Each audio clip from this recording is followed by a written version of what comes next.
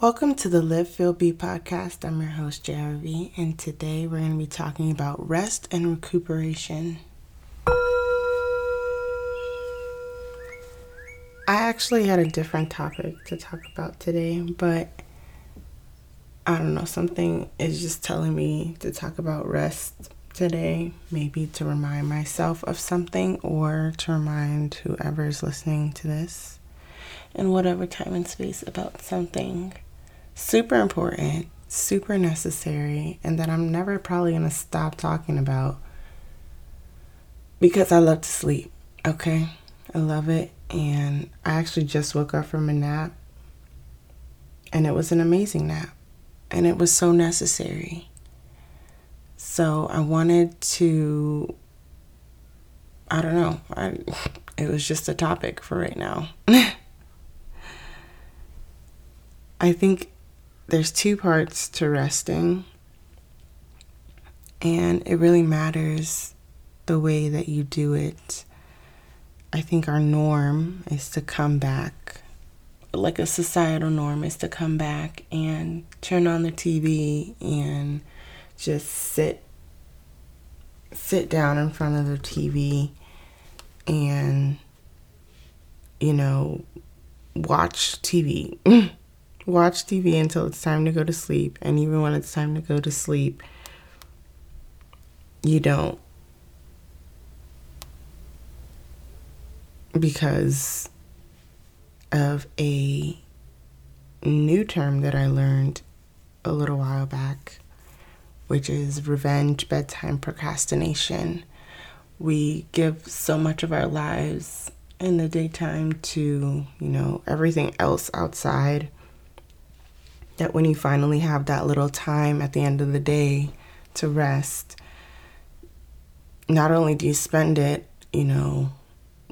most likely, what I used to do at least, doing something that's not really productive, or I shouldn't say productive, or not really something that's nourishing for you. I think we're conditioned to choose the easiest thing, which is being in a kind of zombie-like receptive state instead of a flow-like receptive state. And so you automatically come home and turn on the TV because that's what's modeled for us as normal, either by the TV or TV shows itself, your colleagues at work, your parents. That's what's modeled as normal and what most people do. However, when it comes time to, get up and go to sleep so that you can be rested for the next day, it's not something most of us do. It's because we, as people, according to, their definition, I Googled it so I could look it up and be all official for this new round of the podcast. It's where people who don't have much control over their daytime life refuse to sleep early in order to regain some sense of freedom during late night hours. And I completely found myself resonating with that because when I was younger and I didn't have anywhere to be, I'd just stay up late because I wanted to, because I was watching something cool or I was reading a really nice book. But now I find that even if I'm not doing anything, on those nights that I do have revenge bedtime procrastination kick in, I'm just vegged out. And if I'm watching TV, I'm watching like a show. I mean, it can be an okay show. There aren't that many shows that like really grip me and make me want to stay up. So I actually don't watch that much TV anymore. But I find that it's easier to do with things that are automatic, like automatically scrolling on your social media, automatically turning on the TV. And for things that are actually nourishing for me, like reading or writing, those kind of receptive states of flow, they're the ones that require me to be well rested, actually. So I'm not really able to perform my best if I'm doing any type of creative work when I do this revenge procrastination at bedtime. But if it's something that's empty and just to pass the time, I'm actually my brain is able to just scroll and scroll away for hours and just imbibe and just soak up nonsense late night television or reality shows. Reality shows were a big one. And this was back when, I wasn't aware, I wasn't cognizant of what I was doing and this habit that I was doing. And then it kind of kicked in earlier this year when I was really in my very depressed state and I could just only do so much. But I still had this phenomenon occurring.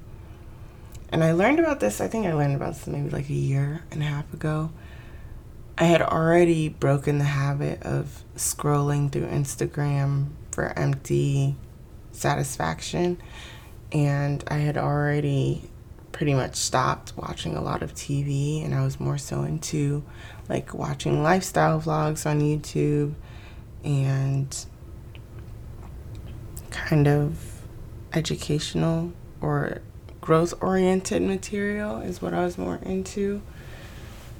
So watching the late night stuff and the reality show, that was stuff that I did mainly like in college and then when I was in, further education, grad school, to pass the time if I didn't want to go to sleep because I had all these dumb classes during the day. And honestly, at that time, you can do that because if I didn't want to go to class, I just didn't go and I would still make up the work. I'd still be fine. I'd get a good grade. But now that you have a job or that I have a job, we feel the effects.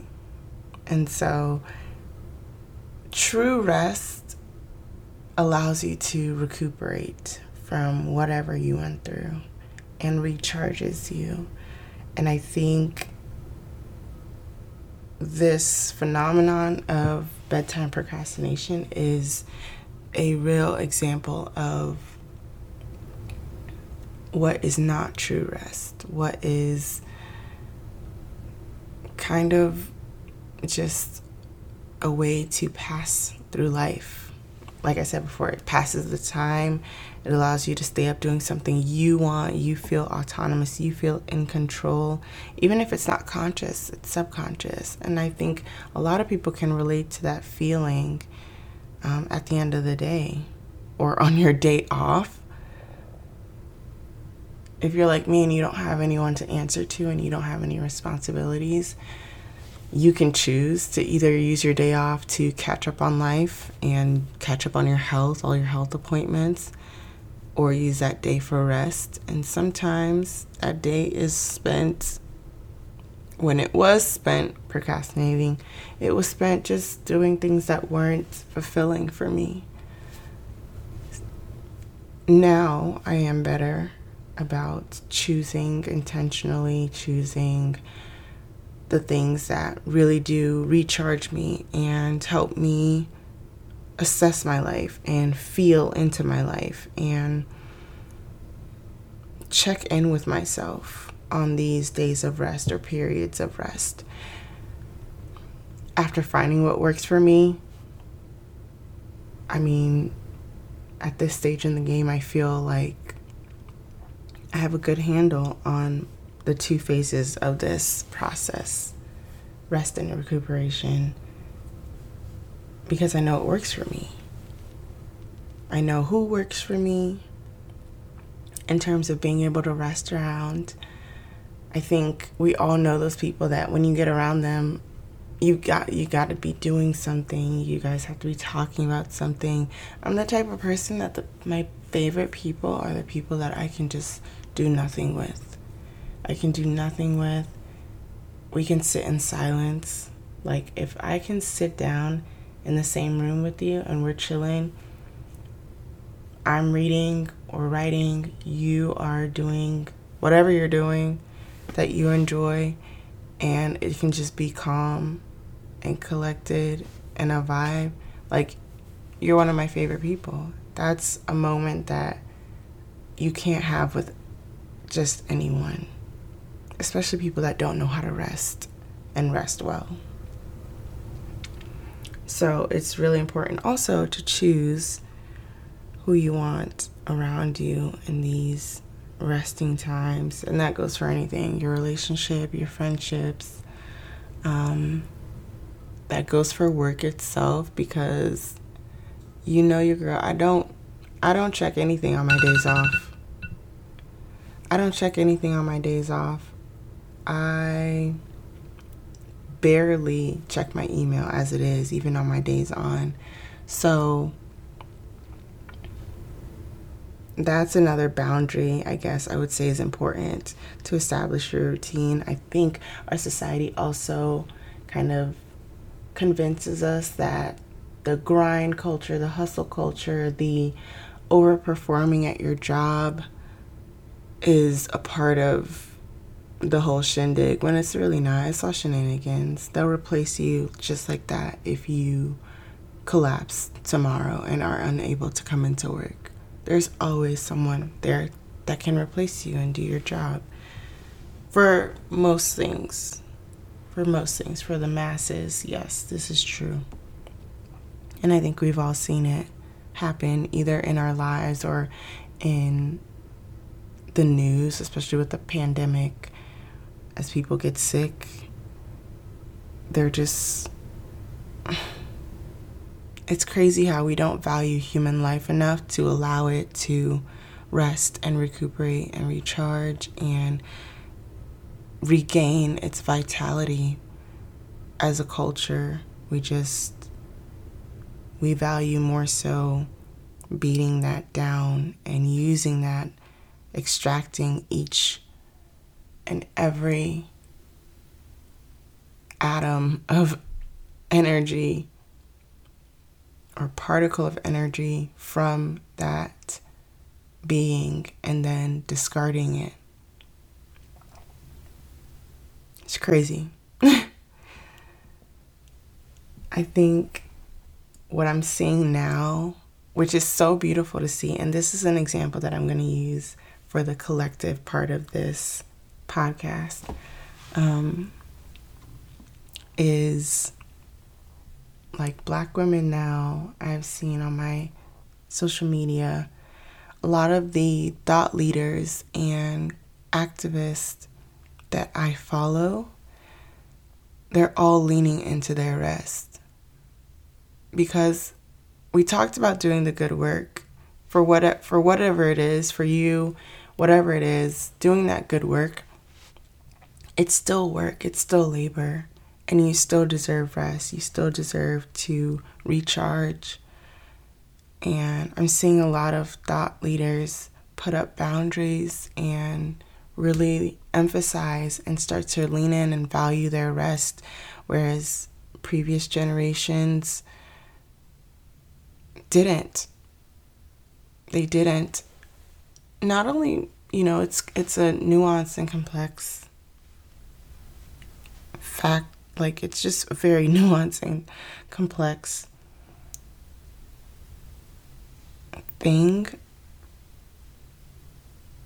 process, I guess, as a woman, as a Black woman, because of our different socializations and the emphasis culture and media place on, the opposite gender being thought leaders and activists and making their voices louder.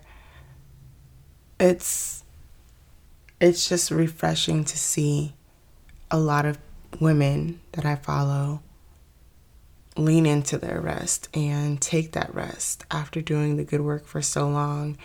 And even if they are receiving the credit, there's still space that they recognize should be set for recuperation and recharging, and that we can't give and give and give at all times, even if we love the work that we're doing. There is a time and place. There is ebb and flow of energy for a reason. For you to be able to create your beautiful work, impactful work, you have to be able to give and effectively, efficiently lean into and allow that to flow. That's a different energy than going out and, just performing for your job or whatever other superficial thing you have going on that doesn't really mean much to you. It takes true rest to give authentically and give creatively. You can't create something that you're proud of from a place of emptiness and being spent. And that is lived experience right there. I feel like I talk about it a lot because it's one of my frames of references for why I am so committed. And literally, I feel like I'm a new person because I went through the earlier half of this year and I began to really understand what the value of some of these things were, the value of knowing yourself and loving yourself and leaning into your voice and accepting your voice, embracing it, and the value of rest and real rest, true rest, not just a random wellness event that is labeled a wellness event so that your job or your corporation can tick a box and say, yeah, we're providing areas for our employees to rest and recharge. Unless your job really values that, it's highly unlikely that that is allowing you the time and space to really refuel. And always, always, always overlying this is the kind of spiritual aspect of rest. I think that is the time that you allow yourself to connect with whatever higher power you believe in. I've always looked at religions that, always have you doing so much. Like, I get that there's a time and space for ritual. I get that there's a time and space for ceremony and for honoring. But always doing. I think because I grew up, I grew up Christian and in church culture. And actually one of my very good friends is a pastor's daughter. And, I've been friends with other people that were heavily involved in church and were pastors' kids or a part of the serving committee or whatever. And I've seen the church run people ragged too, which doesn't make any sense to me. It doesn't. I don't understand how a place of rest and of receiving is used to run people ragged and do too much. Like, I've seen churches that really just do too much. You're always doing something. Your congregation is tired. Like, not only that, you're not even pouring into your congregation in the way that is for growth. It's all to be doing something, to look like we're doing something, or to expand. Like, that's the goal. I don't think that should be the goal of any type of faith-based group. I think the goal should be to have your lived experience be your testimony and be what brings in others to openness about the Great Spirit, spirituality, about your higher power, and about understanding another's higher power, and not in the mission to convert them because yours is so great. I mean, that's just a function of you happening to be born into whatever family and culture you're born in. That doesn't really mean anything. The chances are, they're insane. That's what they are. And when you combine that with like generations of people that have walked this earth before you, I also don't understand how we condemn those ancient religions. But I am digressing, definitely. Spiritual rest is so important. You have to find what works for you. If your current religion doesn't work for you, you got to be open to exploring something else that you can figure out works for you. That's the challenge with this podcast for today. The challenge is to figure out what kind of rest works for you spiritually, emotionally, financially. Baby boy, I love free things, okay? All right, financial rest is a big thing. Spiritually, emotionally, financially, physically, mentally, meditation, okay? I've been getting so many messages to meditate for the past month, and not from people, just messages from the universe. And I started, and I can see the difference, okay? I really can. It's hectic. The Bathroom Chronicles affirmation for this episode is simple. I allow myself to rest. That's all you need. That's all you want. That's all you got. This has been the Live Feel Be podcast. I hope you enjoyed it in whatever time and space you're listening to this episode in, if you happen to be listening at all. I've been your host, LRB, and I will catch you on the next one.